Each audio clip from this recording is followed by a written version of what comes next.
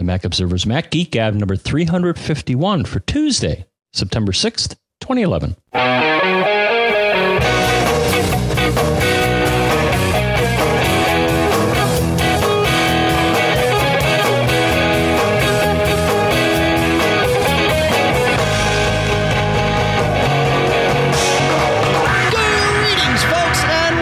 To the Mac Observer's Mac Geek Gab, the show where you send in your questions, you send in your tips, you send in cool stuff found. We share all that with the audience. We try to provide some answers. And together, we learn something new about the Mac and other Apple products. Here in Durham, New Hampshire, I'm Dave Hamilton. Here in Fairfield, Connecticut, John F. Braun. Hi, John F. Braun. How you doing today? Great. How are you, Dave Hamilton? I'm good. I'm glad to be back kind of in our semi-normal routine. I know today's not Monday. We took yesterday off and shifted it today because of Labor Day here in the U.S. But last week we even skipped our regular show entirely because of the power outage and the storm and all that. So I'm glad to be back in a semi-normal routine. It's good. Anything to report on here for us, John? Not really. Let's get down to it. All right. I'm going to talk about our new sponsor. It's not a new sponsor. It's our first sponsor for the show, and it is Smile at smilesoftware.com. This month, we get to talk about PDF Pen, which I love because I use PDF Pen constantly. PDF Pen 5.5 is out now. Now, in a general sense, PDF Pen is a piece of software that allows you to and for those of you that have listened before and sometimes skip through these commercials or these advertisements, sponsorship spots, don't, because there's a discount code available for PDF Pen that I'm going to tell you about in a minute. But what PDF Pen does is it allows you to manipulate, edit, add stuff to, subtract stuff from, and even sometimes edit the text within PDF files. These can be PDF files that you create or PDF files that you've gotten from someone else. I talk about how I constantly use PDF Pen to add my signature to contracts that come in, so I don't have to print, sign, scan, and send back. You can, as I said, also edit the text as long as it's regular text and not just graphical text from inside a PDF, and you can even change the text, which is very, very cool. PDF Pen 5.5 offers new page numbering. So it will actually add page numbers to the PDF itself, and you can tell it does it automatically, and you can tell it what page to start with, and you pick the format that you want and whether you want it, center, left, right, top, bottom, wherever you want. And then bam, you just insert this and boom, you've got your page numbers throughout your PDF, which can be really handy, especially if you're creating something that might be a document that when printed, you need to make sure it stays in order and that sort of thing. So PDF Pen is available at smilesoftware.com. You want to visit smilesoftware.com/geek. And that will get you to the special Mac Geek Gab page over there at Smile for PDF Pen. Geek 11, GEEK 11. Will get you 20% off of either PDF Pen, which is $59.95, or PDF Pen Pro, which is $99.95. There are free trials available for both, and you can get started at smilesoftware.com/geek. So thank you very much to Smile. We appreciate it, and really appreciate you sending out this coupon code to our listeners, because that's really not something they do often. So if you've been thinking about PDF Pen, do it now, because the coupon code is good only through October 1. So it expires October 1. So good through September 30. All right, John, let's dive into the questions here. And let's start with Mark. Mark has a question about Lion. He writes, I've noticed an odd issue with desktops in macOS 10 Lion. I'm an avid user of multiple desktops, first in various favorite flavors of Linux, and then when they were implemented in macOS 10. I use 4 desktops, and while I prefer the 2x2 layout previously used when it was called Spaces in Snow Leopard and before, I'm getting used to the 4 side-by-side layout used in Mission Control in Lion. I find that I'm going to the 3-finger swipe to change windows, whereas before I tended to navigate by moving directly from desktop to desktop. Since that now would take 3 swipes instead of 1 to move from desktop 1 to 4, I've modified my behavior. But there are still times I use the 3-finger swipe to move between them. Lately, I've been noticing a problem. Occasionally, my desktops will get out of order when I launch Expose. Or Mission Control. I'm attaching a screenshot which he showed. He has desktop 1, then 4, then 3, then 2. I've tried to move them around, but have yet to find a way to change the order. It seems to mostly come up when I am using Parallels Desktop, usually which I run on desktop 4. I've also noticed some odd behavior in Parallels when I launch a Guesto. It will sometimes appear on one of the other desktops. It's not a big deal, but I do use the desktops to organize my work environment, and it can be annoying to go to desktop 2 and find that it is now desktop 3. Have you seen this issue? And more importantly, do you have an answer? Yes, we have seen this, Mark. And yes, we have an answer. So it's important, A, to remember that this is called Mission Control that lets you do all of this. And Mission Control, of course, lets you do more than just these multiple desktops, but that's where it's all controlled. If you go into System Preferences and choose Mission Control, there are 3 checkboxes at the top of this preference pane. The second one is automatically rearrange spaces based on most recent use. And that's exactly what's happening to you, Mark, is your spaces are being rearranged as you choose them, and it's trying to keep them close so that you don't have to 3-finger swipe to get back and forth too much between the stuff you've been using most recently. But you can uncheck that, and then they will stay exactly where you started them off. So hopefully that's a help. Do you use multiple desktops or spaces like that, John? No. Now, I don't. I'm starting to think maybe I want to. I think I like the idea of it. I have never been able to put it into practice in a way that makes me happy. I was inadvertently introduced to it in Lion because, as you recall, one of my finger wags is, they changed the definition of, I believe, a 3-finger swipe in Lion to go to. Because the first time I tried it in Lion, which normally I believe in Snow Leopard, it would do a page back in things like Safari. That's right. All of a sudden, I did this, and I think I landed in in Mission Control, and I'm like, oh, that didn't do that before. To their credit, you can redefine the behavior as it was in Snow Leopard, but no, I'm a single space type of guy. Yeah, for now. Yeah, right. All right, let's move on to Adrian. He writes, I'm considering moving from Aperture back to iPhoto. What is the best way to do this?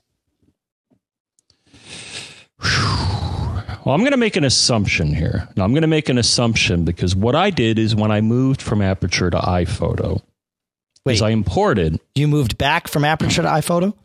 No, I'm sorry. Yeah. When I moved from iPhoto to Aperture, I'm sorry, I was reading what I see on my screen here. When I moved from iPhoto to Aperture, what I did is imported my entire iPhoto library into Aperture, which I think is probably the best thing. I believe there is also an option where you can share the iPhoto library between Aperture and iPhoto, but I don't think that's the best way to go. So I basically pulled all the data in. It took quite a while. It took several hours because I had about 90 gigs, 10 years worth of photos. Now, I don't think there's a nice way to do this in the reverse order. So my assumption here is that all the data was brought into Aperture from iPhoto, and now there's a desire to now go from Aperture back to iPhoto and to pull the stuff that has been done in Aperture into iPhoto. Okay. Yeah, I'll go with that assumption. Sure. And now what I didn't notice, now this is kind of a sneaky little thing. When you install Aperture, a lot of the iLife apps get an additional feature added to them. And I found one of them because at first I was like, well, I don't believe, as far as I know, there is not a way to pull your Aperture library back into iPhoto, but there's something that I think is pretty close. So if you go into iPhoto and you go to the file menu, what you should notice after you install Aperture is there's going to be a choice called Show Aperture Library. Okay. Isn't that neat? And what you can do, and I verified this, and it'll show you. So the top level menu, when you bring up this Aperture Photos Viewer, is at least the title of it. When I see it on my system here, on my MacBook Pro, the top level will be Aperture, and then you will see the subcategories very similar. I think it's almost exactly the same as what you're going to see in Aperture in the sidebar. And it'll show you. But there's still an Aperture at this point of this process, right? Correct. So what you can do then is and then it'll list projects, photos, faces, places, flagged, albums, but it basically gives you the same view that you will see when you're in Aperture. And so what you do is if you want to pull stuff that is now in Aperture back into iPhoto, you would highlight it through the this viewer, and then it'll pull it back into. And so I did this with one album. Highlight and drag it back in. Is that correct? Is that right? Okay. Yes. Yeah. So I had an album that I had created in Aperture, and iPhoto knew nothing about it. And when I highlighted it, after going to this Aperture viewer that is now, after you install Aperture, is available in iPhoto, it pulled the library in, or the album, or whatever new stuff you've defined. So I don't see a way to do it in one fell swoop, but if you click on multiple things, so as long as you're somewhat aware of the things that you added since then, and you haven't gotten rid of your iPhoto library, or even if you did, I mean, if you brought everything in Aperture and then you started adding more things, this, as far as I can see, is the best way to bring the stuff over within the confines of the Apple software. Was it smart enough to import only the stuff that was new to iPhoto, or did you have to select that manually? Well, that's the thing. It doesn't. I don't see it showing me what's new. It shows me everything in the Aperture library. Sure. So you got to have some awareness. I mean, of course, you can see listed in iPhoto, assuming that you didn't get rid of your iPhoto library, which when I migrated over, I did. But assuming that you didn't erase your iPhoto library, then you should be able to see the differences between the sidebar in iPhoto and then this Aperture view, and then bring over the stuff that's new. Fair enough. So they do add, and this is a thing that impresses me among, and even iWeb, for example. So iWeb. So once I added Aperture, then I got new menus that would let me pull in Aperture stuff in addition to iPhoto stuff into iWeb. So all the apps at some level give themselves additional features. So that's one of the nice things I think about between the iLife and other Apple products, is that they all, for the most part, talk to one another or make new options available when you install them. And I imagine the same is probably, with Final Cut and iMovie and things like that, is once you install one or the other, they at some level let one talk to the other, or at least view what's in the other library. So that's kind of nice. Cool. All right. Moving on to Derek. He said, thanks so much for, and we talked about him in show 348. He said, thanks so much for taking time out to answer my question regarding Mail. I'm glad Mail is working for some and that the MobileMe chat rip was being lazy. I tried your suggestions of switching to port 465, and I want to talk about that separately when we get to the end of this question. Even deleted it from the server and re-input the data to Success temporarily. I was able to send 2 test messages to MobileMe and to my Gmail account. I thought I was going to be all right with the world. I went to send this solution to my boss, who's having a similar issue. And when I went to send the message, I was hit with the same problem. It would not send, and I get the same error. Is my only other option to nuke and pave this account? And it might be. We've heard from some other people since show 348 that this problem may, in fact, be only solvable by blowing this account away, which really is strange. Really? Yeah. Wow. Which doesn't make sense. I mean, clearly there's something out there that's being, held on to, but thus far we haven't found it. But here's the thing, Mail actually, it for the most part, obscures all of the technical nitty gritty when it's communicating with the Mail host. I mean, Mail, like Safari, when you're visiting a web page in Safari, what's happening behind the scenes is the Safari and the web server are talking to each other and passing all this data back and forth using a very defined format, right? But you don't see that. And trust me, in most cases, you don't want to see that. It's a total mess, and it would be horrible to have to read through. Mail will let you see this. If you go to Window, the Window menu in Mail, and choose Connection Doctor, and then click Show Detail, a little drawer will open from the Connection Doctor window, and it will be empty until Mail does something, be it check mail, send mail, or perhaps some other activity. Then this starts filling up with tons and tons of data, because it's just the raw transmission logs back and forth. So what I would do is get a message queued up, ready to send, open this up by clicking on show detail in the connection doctor and then hit send, and you're going to see it do whatever it needs to do. Hopefully in there somewhere will be what triggered the error. And that might give you some indication as to what to do. Of course, since we're not seeing this problem here, we can't go through and pull up those error logs. But if you can, send them to us, even if you don't understand them yourself, we might be able to see them. So that's the only thing I can think of. And I wanted to point out, we did mention manually adding port 465 as the port to send through.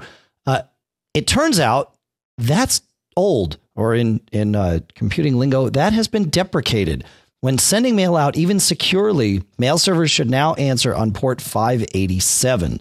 So some mail servers, and Gmail is one of them, and MobileMe, I believe that MobileMe does not actually support 465, or maybe it does, but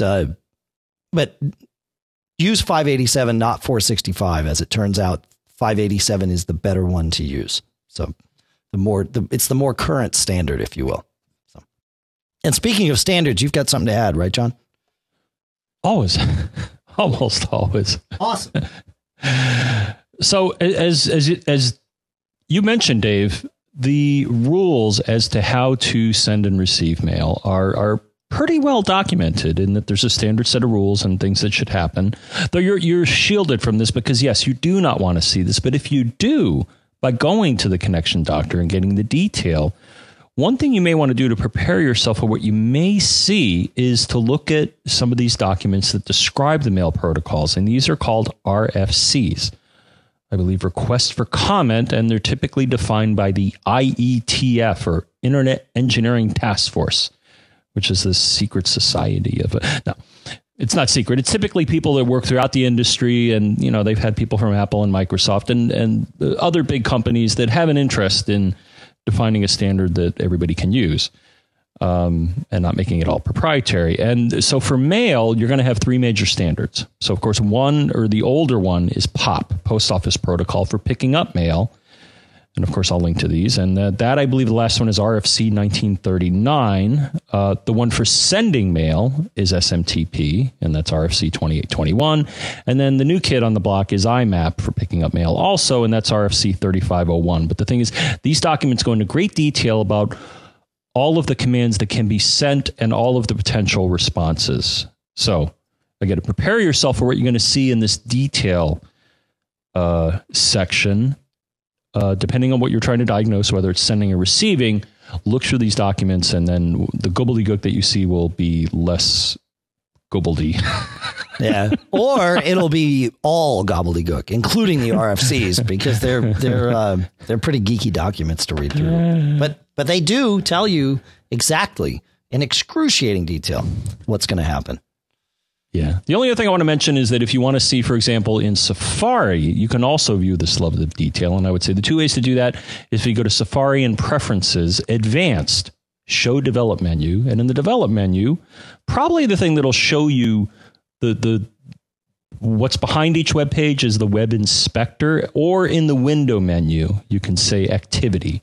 And those are two places to look in the web browser if you want to see all the little itty bitty pieces that put together the beautiful web pages that you see. That's true. Yeah, it's still not. That's not showing you the transmission logs. And again, you don't want those, because with images, it's mostly just encoded text. Yeah, these bring it to a level where I think it shows you the individual pieces, which is helpful. Yeah. All right. Off to Terry here. Let's see. Where it's Terry right. I'm going to get to the right part in this email. Being a consultant, I move around a lot, an average of 100 miles a day, and locally up to 300 miles sometimes. I wear reading glasses, so I've not been too keen on using my iPhone for navigation, and since the iPad came out, it has been my GPS of choice. I was using both the Google Map and MapQuest apps, so when your June show came to review Navigon, I drank it like a relief potion. I went on to purchase the Eastern version. The first 2 days, it did not recognize the address. On the third day, it sort of did, sending me 9 miles from my final destination to the center of that town. I assume that it works well in large cities, or that it is a work in progress. It was a little bit of an email trail here. And he said, so I contacted Navigon to see what they said.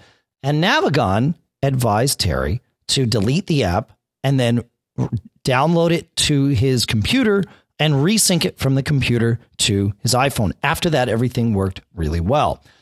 And this brings me to the point I wanted to share about all this, which is that when iOS apps are acting funky, if you delete them from your device, either your iPad, iPhone Touch, or whatever, iPod Touch and iPhone, it not only deletes the app, it deletes the data that's there with the app too. Everything regarding that app is now gone. It is gone without a trace. And when you install, if you ever reinstall the app, either downloading it direct or from your computer, it's going to have no data, none of your preferences, nothing. That's all gone.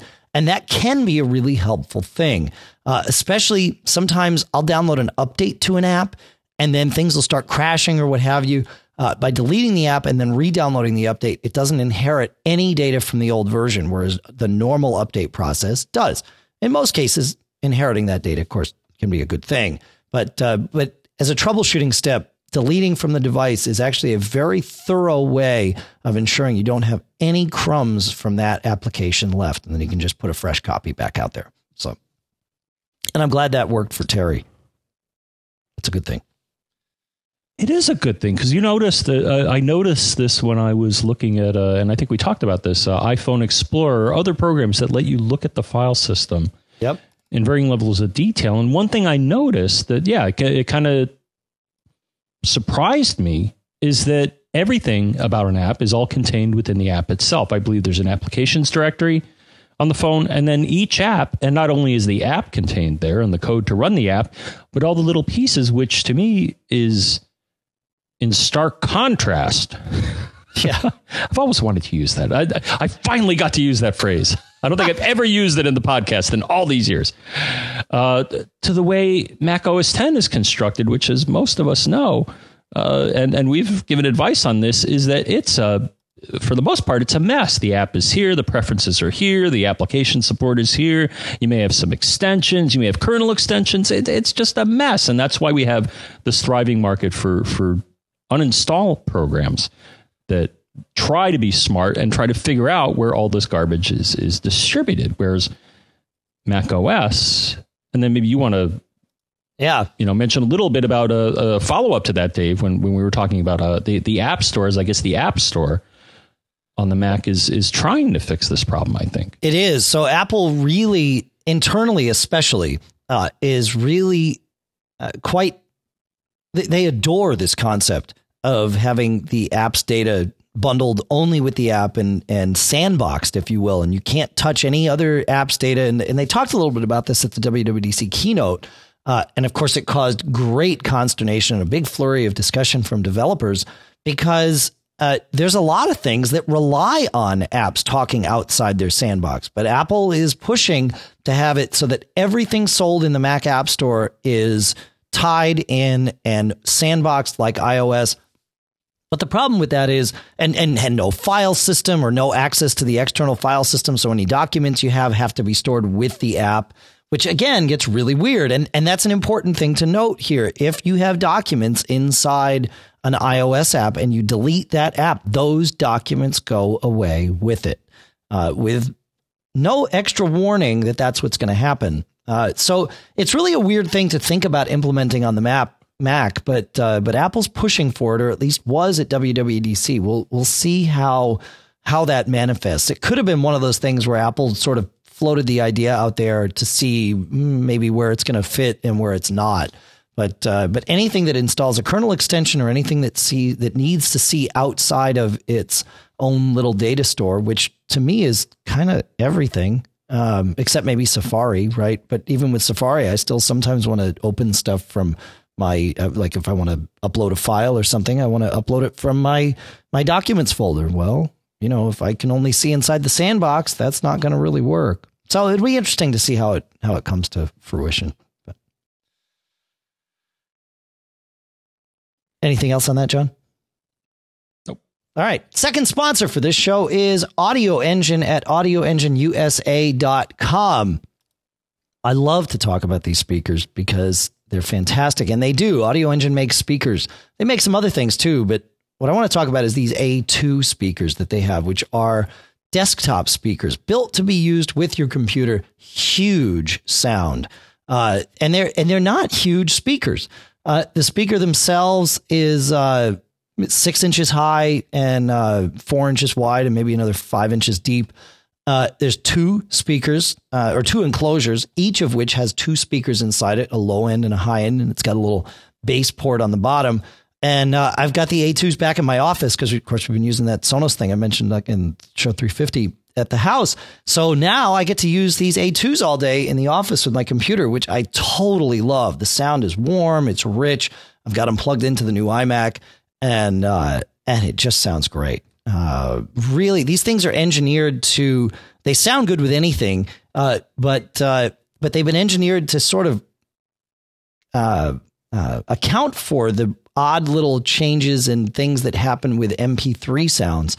So even if you're not using MP3s, they sound great with even just raw CDs, but they do make MP3s sound just a little bit better, which is fantastic. AudioEngineUSA.com. And if you use the coupon code MGG10, you get 10% off. These A2s are $199, so you can get them for $180, and you can return them within 30 days and get all your money back if for whatever reason you don't like them. So, AudioEngineUSA.com. You know, John, during the spot there, I mentioned my new iMac, and I wanted to talk a little bit about that. I meant to do it. You know, our schedule, as I mentioned, has been all screwed up, right? But this thing, new iMac, yeah. So I really haven't talked about this. 27-inch iMac with 8 cores. Well, so it's. Or you told me a little bit about it, but I believe you have essentially 8 cores, right? Well, I got the 27-inch iMac with the Core i7 processor, which is 4 actual cores, but it allows for hyper-threading, which, depending on how the app is written for multi-threading, it can take advantage of what appear to be 8 virtual threads running simultaneously. Okay. So apps like iStatMenu will show 8 cores. Okay. That's right. Okay. Yep. And man, and I got it with the 256 gig SSD and, well, it's actually not an SSD, 256 gig flash storage, because it's not an SSD, because I also got it with a 1 terabyte hard drive inside. So there's actually 2 storage units inside. One is just flash chips. The other is this hard drive. So as far as the speed of the processors goes, this thing screams. Typically, and Handbrake to me is the best way for anyone to really measure speed. This thing goes, you know, it used to be on my Core 2 Duo, 2.4 gigahertz, whatever it is, Core 2 Duo iMac that we have at the house. A 2-hour movie took approximately 2 hours and 20 minutes to convert to, to rip down to what I would want to watch on like the TiVo or an Apple TV or anything like that. On the iMac, it's about 22 minutes is the average. And it uses all 8 threads simultaneously, everything at 100%, and which is just cool to see. And the cool part is I can be using the computer and not notice it being any slower than it is when it's running, when everything's running at idle in the background, which is awesome. Now, it came with these 2 storage units, right? The 1 terabyte drive came completely empty, totally, formatted, but otherwise nothing on it. Whereas the 256 gig SSD or flash storage unit had the operating system and apps, and it's the main drive, which is interesting because Apple in the store, when you're selecting it, it says something to the effect of if you choose this extra thing, you can store your music and photos and documents if you want on this other drive, but they give you no real indication as to how you might go about doing that, which is potentially frustrating for a novice user or even an intermediate user if it's just not clear. So I moved my iTunes library is there. My iPhoto library, I moved there. I did that with iPhoto Library Manager because I wanted to bring it from my old computer over. But yeah, it was a little odd. It's like moving data anywhere on the Mac. It's just not part of the. It's doable, but it's not apparent necessarily how to do that. In iTunes, I went in and chose if you go into iTunes Advanced, iTunes Preferences Advanced, you can change the iTunes media folder location. And once you change it, then you have to go to the File menu, go to Library, Organize Library, and choose Consolidate Media Files, and that will copy everything from where it was to where it is. In my case, I copied my media folder from the other computer over, so I did not have to do this consolidate step. But I just pointed it at that and restarted iTunes, and then everything was fine. But it's a fast machine. It's definitely a lot of fun, and the 27-inch screen is plenty for me. I was using a 23 plus my 15-inch MacBook Pro screen before, and I worried not having the dual screens how that would be. But for the last 2.5 weeks or whatever it's been totally fine. Now, I have done something interesting though, John, and I don't think I've told you this. Maybe I have. I set up my computer in a way that I am not sitting at my desk all day anymore. In fact, for the podcast today is the first time I've sat down all day. Now my computer, it's currently jury-rigged because I wanted to see how this would work. So I've got some, platforms and such on a desk in the corner of my office where I can stand and work at my computer, and I love it. It's awesome being able to stand up and not being just chained to a chair. And so I'm definitely I'm starting to research standing desks. The reason I waited was A, I wanted to see if it would work, and B, I wanted to see if I wanted something that could raise and lower. And there are some desks out there. Companies like Anthro and several others make desks that go up and down. And I wanted to see if I felt like I needed that. And I don't. I'm totally fine standing all day. So I just need to find a way to set up the computer so that it's up high. And more importantly, the keyboard is up high. So it'll be an interesting little thing, and I'll keep everybody posted as we go through this. So any other questions, Sean? No. Okay. You sure about that? I'm still happy with my new toy. That's right. All right. Graham writes, I've just upgraded to Lion on my 15-inch MacBook Pro, and all seems to be okay. The upgrade was a normal one on top of Leopard. I then upgraded my 24-inch iMac 2007 with a Nuke and Pave and a clean install, and I did a backup before using Carbon Copy Cloner and Time Machine. I wiped my hard drive and then did an install on a blank drive. When I was installing, I was asked more questions than on my MacBook Pro and had to fill in some details, including my Apple ID. I think the Apple ID has caused a little hiccup. My home folder is now named as the first part of my Apple ID. I have only one user on this Mac. I went and clicked the right click. I went into System Preferences, Users and Groups, and I right clicked on my user and chose Advanced. And I see a screen that in theory allows me to change my home directory. There's a big warning on there, so I left well alone, and that's why I'm emailing you. Okay, so this is very interesting because if the Apple ID is username at Comcast.net, then the home folder was set to username. And that might be different because in this case, it looks like maybe it's his wife's his Apple ID. He and his wife might share an Apple ID, perhaps, or something. And so he's got this home folder that's named not after his full name that he put in, which is typically how it was done in the past.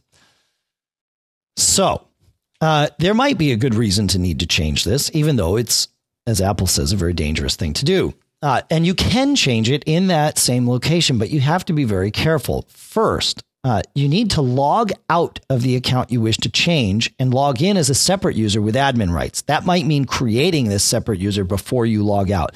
Make sure when you create this user, you say that this allow this user to administer my computer.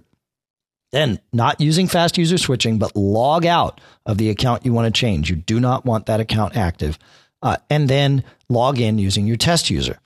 Go into the terminal, and you could do this in the Finder, and you're going to rename in the users folder the folder name of your user to whatever it is to whatever you want it to be. Then back into System Preferences, and you're going to right click on the details for that user and change the name to what you set it to. Changing it in there does not create any new folders. It just says use this folder as my home directory. It has to already exist at this point, and that's why you need to make the name change in the Finder first before you go and change it in the preference pane. Once you change it in the preference pane, you should be good to go. And in fact, we gave these instructions to Graham, and he confirmed, in fact, he was good to go. So then you can log out and log back in as your main user, and it's going to point everything, and it should just work fine. You might have a couple things say, hey, is this in a new location? You just say, yep, and you're good to go. Right, John? Huh. Learn something new every day? I guess, because I'm looking at the advanced options, and it's one of the few dialogues I've seen that has warning in red letters. Yeah. But the one thing I noticed is that account name, home directory, and then they have aliases, which in this case is my Mac.com account. Right. I use the same name for all of them.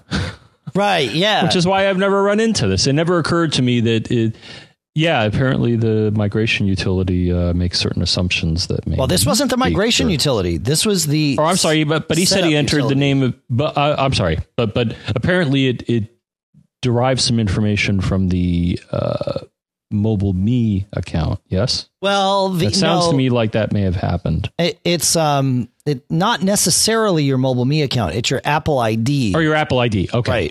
Right, which can be any email address. It does not. Okay, have which to in my case is my mobile. Okay, right, all right, yeah. Right. To clarify. Okay. Now it is important to note, this advanced options screen, which again you get to by right clicking on the user in the account's preference pane after authenticating. After, good point. Because I just noticed that I right clicked on it and nothing happened, and then you'll notice in a lot of dialogues that are somewhat dangerous, you'll see a little lock in the lower left hand corner, and you click on the lock, and you have to give an admin password. Right. Then I was able to right click. Yes. Now there are.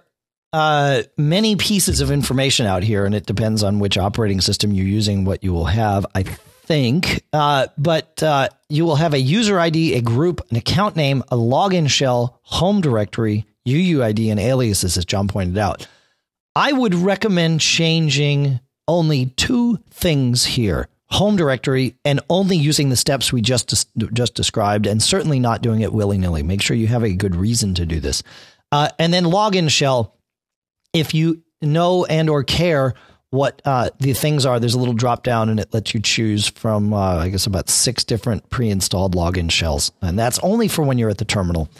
You can change that. Do not change the account name. Enticing as that might be, changing your short username is a difficult process. There actually is an article out there.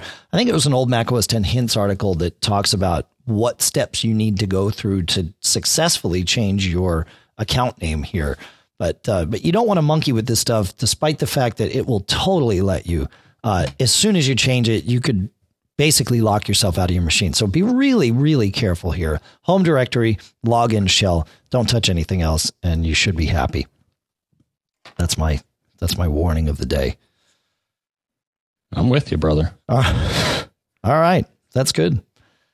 Where are we on time here, John? Oh, we're still cooking. 37. Yeah, we're good. All right, let's talk about we're on the line. Let's talk about Spotlight. And we'll let Joel talk about his tale of woe. We don't have a solution for Joel. Maybe one of you does. I doubt it, because I think it's just the way Lion works. But it will lead us into some very interesting things that I learned today while trying to find an answer for Joel. Hey, Mac Geek Gab guys, this is Joel from Loveland.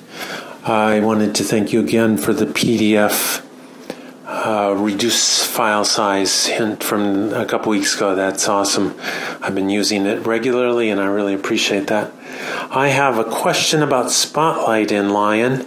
I have typed in DIS, looking for disk utility. It's showing me Daisy Disk, which is a great application, but not what I'm looking for. And I use disk utility on a regular basis and not Daisy Disk. Disk utility doesn't show up until I have typed in DISK space U. It's showing up, but it's not letting me select it as the default, as the highlighted application. And there are a couple of other things that I opened that do the same kind of thing. I thought that previous OS X versions had learned what it was that I wanted to open.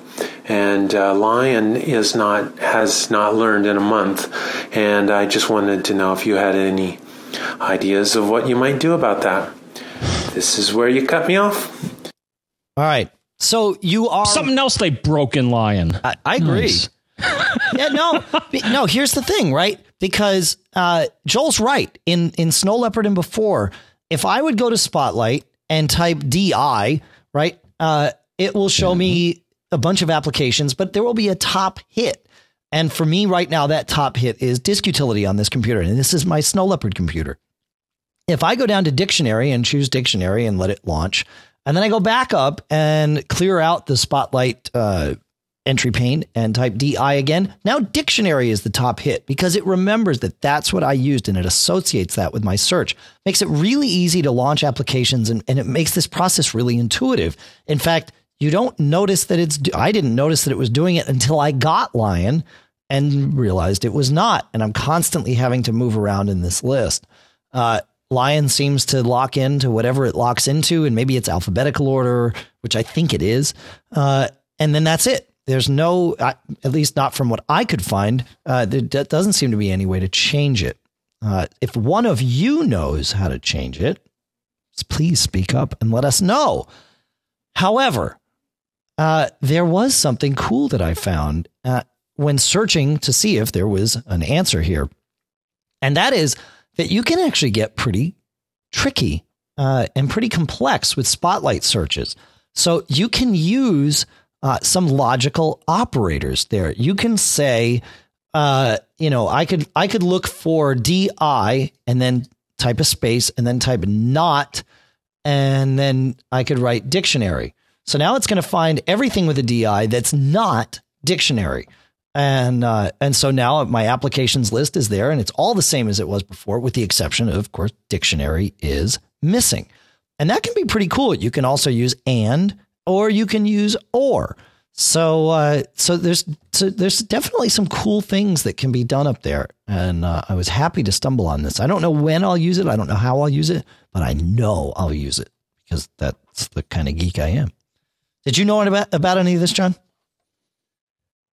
I guess not. No, I think subconscious, I think I just dealt with it by typing in a few more letters until I found what I wanted, because I typically use Spotlight for a quick and dirty app launcher. Right. And I think what happened is, the first time I typed DI and it didn't appear, I think if I typed DIS, then it would come up. Whereas, as you said, when I tried it on my Snow Leopard machine, doing a DI would bring up Disk Utility. Yeah. So I'm not sure if they changed it for the better, but they certainly did change the behavior. I don't know if rebuilding. No, I don't think rebuilding it would fix it. No, actually, it really didn't. I believe installing Lion rebuilds it anyways, right? Yeah, and I believe it did. I've rebuilt my Spotlight index many times to try and solve other issues in Lion, and it didn't make any lick of difference with this. And the fact that the three of us, you, me, and Joel, are all seeing this, I think it means that it's just the way it is in Lion. Hopefully they'll change it, or at least give us an option to change it. So anyway, if you know how to change it, maybe there is some little defaults command we can write to the terminal to make this happen. Let us know, and the way you let us know is feedback@macgeekgab.com. You blew it again. I did. It's feedback@macgeekgab.com. No, feedback@macgeekgab.com will get your email straight to John or I. Actually, it will get it to both John and I, and it really is the best way to do it. It allows you can send, obviously, text there. You can send pictures, screenshots, movies. You can send your audio comments, which you could record on your iPhone using the little voice memo app and then beam them off to us. And we really, really appreciate all the feedback and questions and all that good stuff. If you want to call in, you can do that, though. And that's at 206-666-GEEK, which is 4335. That's right. And I will ask one thing. If you have multiple questions, send them in separately. We have a lot to do when we're prepping the show and chopping up audio files when there's like 6 different questions in them. If the questions are related, fine, leave them together. But if you've actually got, 2 or 3 different totally separate things to address, send them to us separately. It makes it really easy for us to piecemeal them out and put them where we need to in the show, or maybe even defer one to one show and save one for here or whatever. So that's that. You can Skype us to Mac Geek Gab, and you can find us on Twitter. Mac Geek Gab is the show. John F. Braun is him. Pilot Pete's the guy that's not here today. I'm Dave Hamilton. And of course, Mac Observer is the overall feed for everything to do over there at TMO, all the articles you get from TMO. And Facebook. We like Facebook. Which, do we? We do. Sure. Why not? Yeah, as long as it doesn't give our information. Well, no, we want that. That's right. Yeah, for the show, we want that. That's right. No, I just think it's funny because their privacy policy always seems to kind of fluid, ebb and flow. Yes. But yes, facebook.com/MacGeekGab. That's right. Blog World Expo is November 3rd through 5th. John and I will be there. You will? No, okay. Actually we won't. No, you won't. I think I'm going. I'm speaking. You're not speaking, are you? I don't believe so. Okay. All right. So that's not, I was going to say that's a good place to find John and I, but I think it's just going to be me. So we'll talk more about that at the end of the show. All right, let's, where are we here? Let's move to Ben. I think that's a good one to go through. And then maybe we'll jump to some cool stuff found. Yeah. Ben, all right. So Ben writes, with iDisk going away, I need to know a good replacement WebDAV service. I use iDisk for my iBank and OmniFocus data files. Is it easy to set up on my own website using an Apache server?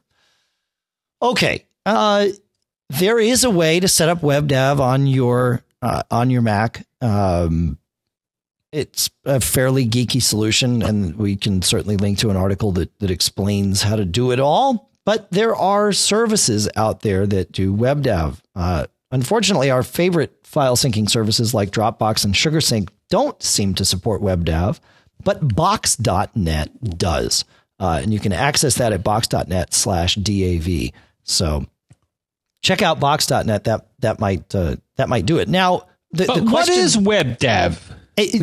So I want you to answer it, and I'm looking to you for this answer, John, because my thought was, as I got his question, I'm like, well, why not just use Dropbox? What's the benefit of using WebDAV over some other, solution that just takes the contents of one of your folders and syncs it anyway? So the deal is WebDAV is, now remember we talked about standards before, and WebDAV is yet another standards-based implementation. And what WebDAV does specifically is, well, it stands for Web-Based Distributed Authoring and Versioning, which really doesn't tell you a lot. But when you boil it down, what it basically lets you do is access a virtual disk using HTTP, which is the same protocol that your web browser uses. Except here, instead of connecting to a web server and seeing a web page, you connect to a virtual disk in the cloud, basically. So this is cloud before cloud got all cool, right? And the thing is, all major operating systems support this. So and for example, iDisk is a WebDAV implementation, though iDisk I think is going to go bye soon. Right. But there are a number of people that offer this. Like you said, I think Box.net, Dave, is a service. And the nice thing is that whether you're on Mac OS X or Windows or Linux or whatever, there's probably a WebDAV client available or a way for you to access a WebDAV volume, and it appears on your desktop just like any other volume. So that's the nice thing about it, because a lot of these other services are, for the most part, proprietary in that you need their client software, whether it be SugarSync or Dropbox or a lot of these other guys. If you don't have their software, you're not going to get to them. And probably one of the better resources, I'll link to it, but it's webdav.org. is a website that talks all about web dev. And I think it's a good thing because it's a really clever way. And then the nice thing about it is that because it's using HTTP over port 80, or I guess 443 if you want it secure, you don't have to do the hokey pokey with your firewall to get to it. Is that if your firewall allows access to a web server, it should allow access to a web dev disk as well. Cool. So I think that's what it's all about. And then I found a service, and I don't know, it sounds kind of hokey, Dave, but somebody does offer a service that supposedly maps or lets you access your Dropbox as a web dev service, but I think it's a layer above it. Did you find this as well? Yeah, Drop Dev or Dav Drop or something like that, right? It is. It's an interim layer. It's not DropDev. DropDev. DropDev.com. It's a pay service. I think they have a free trial. But, if you want to get to your Dropbox through WebDev, and for whatever reason you don't want to use a Dropbox client, then what is it, $5 a month? So, if that's important to you, then sure. I'd be leery of that only because it's a layer in between. Dropbox is not built to be accessed that way, so they're doing some translation on the fly. I don't know. It just scares me, but maybe it works. Maybe they just. But where's your data being kept? Are they just keeping a local copy of your Dropbox there, and you access that via WebDAV, and whatever changes are made to that get pushed up and back to your Dropbox? Yeah. I imagine that's what they're doing. Oh. Well, hey, for kicks, they got a free trial. Yeah. Maybe I'll give it a whirl. Yeah. So see what it looks like. Cool. All right. Let's do Fred. You know what? Let's get into cool stuff found. We got a bunch of stuff there. You've got some stuff to add. And so that's where we're going with this. And we will start, as we always do, or as we often do, with Jeff. And there's two different Jeffs that send in a ton of stuff for cool stuff found. So this is one of the Jeffs. Jeff says, I just listening to Mac Geek Up 348 when John was talking about the music ID app Shazam. There's another app called SoundHound, which is free, and SoundHound Infinity, which is not free, but with unlimited searches, that also listens to a portion of a song and will identify it. After using Shazam and SoundHound, both free versions, I found that SoundHound was able to identify more songs than Shazam, but that was a while ago, so Shazam might have gotten better. I also liked SoundHound's UI better. There's also an iOS app called Into Now that will listen to television audio and will identify the show and the episode, which is some pretty neat technology and programming behind those apps. We like that. That's cool stuff. I like it. All right. We'll do a couple here from 348, John, and then we'll bounce around. Ian writes, I was just listening to 348 and had a bit of feedback. Number one, in the Finder, there are 3 different types of info boxes. There's the Get Info, which is Command I. There is Get Summary Info, which is Command Control I. And there's the Inspector, Command Alt I. He says, let's see. Did I screw this up? Yeah. No. So that's it. So there's those 3. Yeah, that's it. All right. And I thought I had another cool one just from that. Where is it? I had something cool, John, and I'm trying to find it, but I can't find it on here. Oh, Ed, you know what? We're going to play Ed's comment because it's totally related here. I knew I had something else related to this. And so, Ed, go. Hey, Dave and John. This is Ed from LA. I've got an addendum to your tip from show 348 on the file inspector. A lot of times I'll take a file full of a folder full of files, and I want to archive them to a CD. Well, it's kind of convenient if I select a file and I do the show inspector, and then I can hold the shift key down and hit the down arrow, and it selects multiple files. The inspector actually shows the aggregate disk space that it takes up. So that way I can keep selecting files until I get to the point where it's equal to the file space on a CD. Now it also gives you the capability you can hold the command key down. So for example, if you select too many files and you're over the CD size, you hit the up arrow and it deselects the last file you selected, making it less than, and you can hold the command key down and the shift key and select a smaller file farther down in the list, just to maximize the amount of files you can get on the CD. Just thought I'd throw that tip at you, and here's where you cut me off. That, which is awesome, because I've done that where it drives me crazy trying to figure out, how much space is this going to take up? And I never thought about using the file inspector for that, but of course it works brilliantly. So cool stuff. One last one from 348, John. Are you still with us, John? Okay. All right. Good. I'm with you. All right. Good. I'm just getting ready for my cool stuff. Okay. Why can't I? You know why I can't find that? Because it's not there. So we'll share this other tip from 348, which is from Glenn.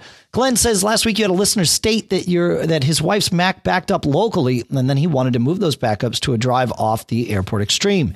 You suggested avoiding the hassle of moving the current set of backups to a sparse bundle and simply starting the backups over again wirelessly. However, there is a better way to do this so as to make the process of rebacking up faster. Start the initial Time Machine backup wirelessly. This will create a fresh sparse bundle on the disk. After a few moments, data will begin to transfer from the Mac to the backup, as evidenced by the beginning of the progress bar. At this point, stop the backup by clicking the tiny X either in the Time Machine preferences or in the progress bar dialog that appears in the Finder. It's very important that you wait until data has begun transferring and not interrupt the process too early, or the sparse bundle will not be accepted later.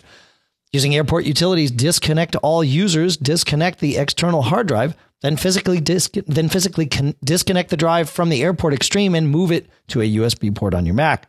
Finally, reselect the USB drive in Time Machine's Select Disk box and resume the initial backup. As you indicated in your comments, Time Machine will happily resume backups to a sparse bundle, even via USB. Naturally, this may still take several hours even via USB, but at least it's not the several days it might take to back up over wireless. Then, of course, once the initial backup's complete, you eject the hard drive, plug it back into your Airport Extreme, and again, in Time Machine, use Select Disk to point back to it over there, and all should be well. So thank you, Glenn, for, that was Glenn. And Glenn says he's done that many times and avoided initial long backups because he's done them directly as opposed to wirelessly, which is awesome. So you just got to start it while it's connected to the Airport Extreme, and then you can move it around and it works just fine, which is an awesome little workaround. So thank you very much, Glenn. All right, Mr. Braun, what do you got? What I got, so I just got a toy back. So this is a review that's being stretched out a bit here, but for good reason, I think. So it's the SSD that I looked at and then sent back to this company, but then Lion came out, and the reason that I wanted to get it back is because, and this is who is it? Is it Sam? Is it Samsung? But it's an SSD here. Now, let me dig it up here. A 470 series SSD. Yes, Samsung. Okay. So basically, I got it in. I did some tests, and I noticed some performance issues, which I thought was because trim support was not in Snow Leopard, which it's not. Now, what is trim? And in a nutshell, what trim is a way for an operating system to help an SSD clean up erase space so that if the OS comes back to it, it can write faster, because the problem is right now, the way it works is that if it's dirty, and I guess that's the best way to describe it, what happens is rather than writing to blank space, what happens is you do a read, erase, and a write. And so you can take a big performance hit. And I noticed this. But then and just to be clear, this read, erase, write issue is only an issue on SSDs. So the idea is if a piece of space has been marked as free, what you want to do is at some point you want to actually make it empty before you need to write to it. Otherwise, you've got to go through this big rigmarole and it slows things down. Right. Now, some SSDs will do this in the background and you don't need trim, but trim is the way that an operating system, and I believe Windows 7 supports this, but up until Lion, it was not supported. Now, so that's the good news is Lion supports it. Here's the bad news.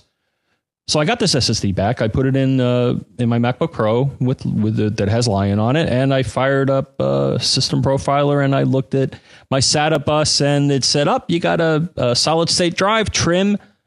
No. I'm like, what? Well, here's the problem.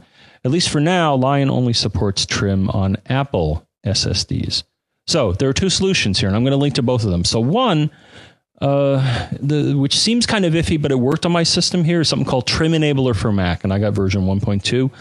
Allegedly, what this does, I'm still trying to figure it out, but apparently it replaces a kernel extension with a patched kernel extension. And I think, and then I found another solution where the guy actually tells you how to modify a kernel extension. But in either case, what you're basically doing is modifying a kernel extension and eliminating the search for the string Apple space SSD, which is right now how Lion knows that it's an Apple SSD and that it can enable trim support. So, and basically I ran this, restarted my system, looked in System Profiler, and trim was enabled on this SSD now, which the SSD supports it. So I thought it was cool because, and I'm not sure why Apple is not enabling it for any drive that supports it. What they should do is say, hey, drive, you support trim, and the drive should say yes or no. And if it does, then you enable it. So I'm not sure why they're holding back on that. Apple's always been weird about that stuff. There was some issue with an old SCSI drive and sleeping, and I actually I figured out a way to update the firmware on a SCSI drive that shouldn't have been updatable from a Mac in order to get it to do this. It's not surprising, but it's Apple's thing. They make their stuff work the way they build it to work, and they don't care all that much about third-party stuff. Yeah. And they probably should. So I'm doing this. So in my tests, I'm basically going to enable trim, and it only really affects write performance, as I mentioned. Yeah, but let me tell you, it can make a huge difference if you start to fill up your drive. That's the thing. Once you go through an entire cycle of writing to all of the cells on the SSD, and then you start reusing them, having trim or not having trim. And I've seen some of the benchmarks. I don't know if it's night and day, but you certainly see degradation because the drive, like we mentioned, has to do this extra work and could actually wear it out. And the other point is, some drives will do this in the background without trim support, but I don't think it can hurt.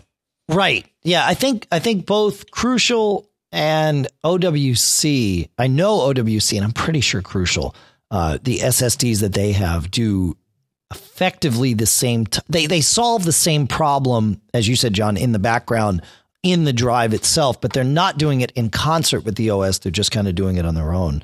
But effectively, I think it results in the same thing in that you're not you're doing your level best to avoid the performance degradation that you would otherwise get from an SSD. And that's what I got. And it is, it is nice again having an SSD in the MacBook Pro. Oh, dude. It's the only way to go. I don't know. Well, I told you, I upgraded my mechanical hard drive and I saw a jump there. It's not night and day, but it's certainly, for certain tasks. Startup is probably in half the time. Loading big files, like when I run VMware or something, it loads the virtual disk quicker. So for tasks where, well, for a lot of things, it's I'm still not quite ready, just because of the space. If I could get a 512 gig, like I had, a 512 gig SSD for the same price that I could get the mechanical drive that I got, then I do it in a heartbeat. I may want to look at. Well, I think I may want to look at. Is it there's one hybrid drive out there, which seems to be a nice balance between the two, and that you get the capacity. That I'd like, but you get better performance than a rotational hard drive, and not quite as good as an SSD, but it's kind of in between. The Momentus XT, I think it is. Yeah, I thought you were looking at one of those. I thought you had one of those. No, it's on my list of. Okay. I got such a pile of stuff to go through, Dave, as you do probably as well. Oh yeah, of course. Yeah, you got to pick the things that appeal to you. That's right. All right, we got to find one other thing here. Token lock. Okay, so this is actually kind of cool. David wrote in, and he actually told us about something. He told us about two things. He says, I was wondering if my two favorite Mac geeks could help me out on the. You know what? We'll skip it. We'll just skip to the real deal. He told us about this thing called Token Lock, and what it does is it uses either USB or Bluetooth to lock your Mac. so what you can get is you can get a USB token that you plug into your Mac. And when you plug it in concert with this token lock software, it wakes up and unlocks your Mac. And when you unplug it, it locks your Mac. And that's the end of that until you come back. You can do the same thing, though, using this same software with Bluetooth and your iPhone. So, or really any device that you can pair with your Mac with Bluetooth. And apparently in Lion, there's even a Bluetooth proximity thing that applications have access to. So you can set it to only happen when you're close to your Mac, and then as you move away, it does a scan and locks your Mac. Or you can have it. There's other things. Token lock, I believe, is just for locking your Mac. There is another thing that David told us about called Proximity, or Redux Computing Proximity, which is a Google Code project, and we'll put both of these up in the show notes. But it does the same sort of thing, and then lets you do things like locking the screen or muting your volume or various other things. So you can kind of run some scripts with it. But it's pretty cool to think about doing this with Bluetooth. So we'll take a look at both of these things. The latter, this Redux Computing Proximity, is a Google Code project, and it is free. Token Lock is not free. It is available, I believe, on the Mac App Store, and I'll pull up a price on that while we're talking here. Did you check this out yet, John? I just read about it this morning. I haven't had a chance to check it out. Okay, it's $3, $2.99 from the Mac App Store. The reason this is good, to just do a mini security course here. So a lot of people acknowledge that there are 3 parts to having a good security system. And the 3 parts are what you know, what you have, and what you are. What you know, of course, is something like a password. What you have is what we're talking about here, which is a token. So it's something you physically got to have in your possession to get into something. And what you are is the other piece, which we haven't seen in a lot of systems. You see it in the movies all the time. And what you are is biometrics, whether it be a retina scan or a fingerprint or something like that. So having more is better. So this gives you a piece that is normally not part of Mac OS X. Yeah. Yeah. Very cool. And I think, John, that's where we look to our friends in the band and see if we can't coax them into playing us out. There we go.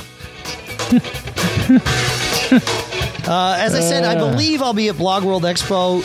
And in fact, I'm almost certain I'll be there. I just got to deal with a little schedule conflict. If you want to go, you can get 20% off your registration using Observer VIP as your code, and an Expo Pass, the floor only pass, you can actually get for half price using Observer 50 for 50% off.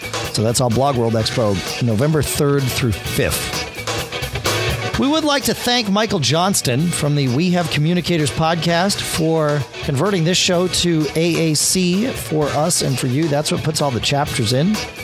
Cashfly.com provides all the bandwidth to get the show from us to you.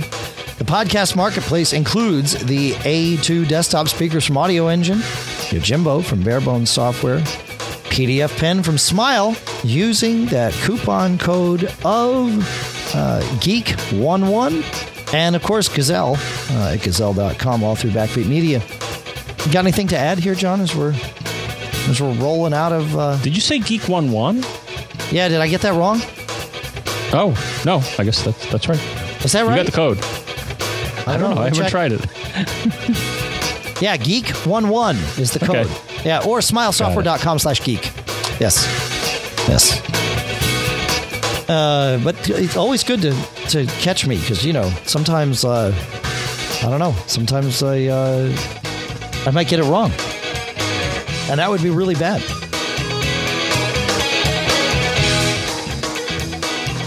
So have a good week. We'll be back on Monday, the 12th. I believe that's right. Send in your tips, feedback at MacGeekGab.com. Send in your questions. Most of all, don't get caught.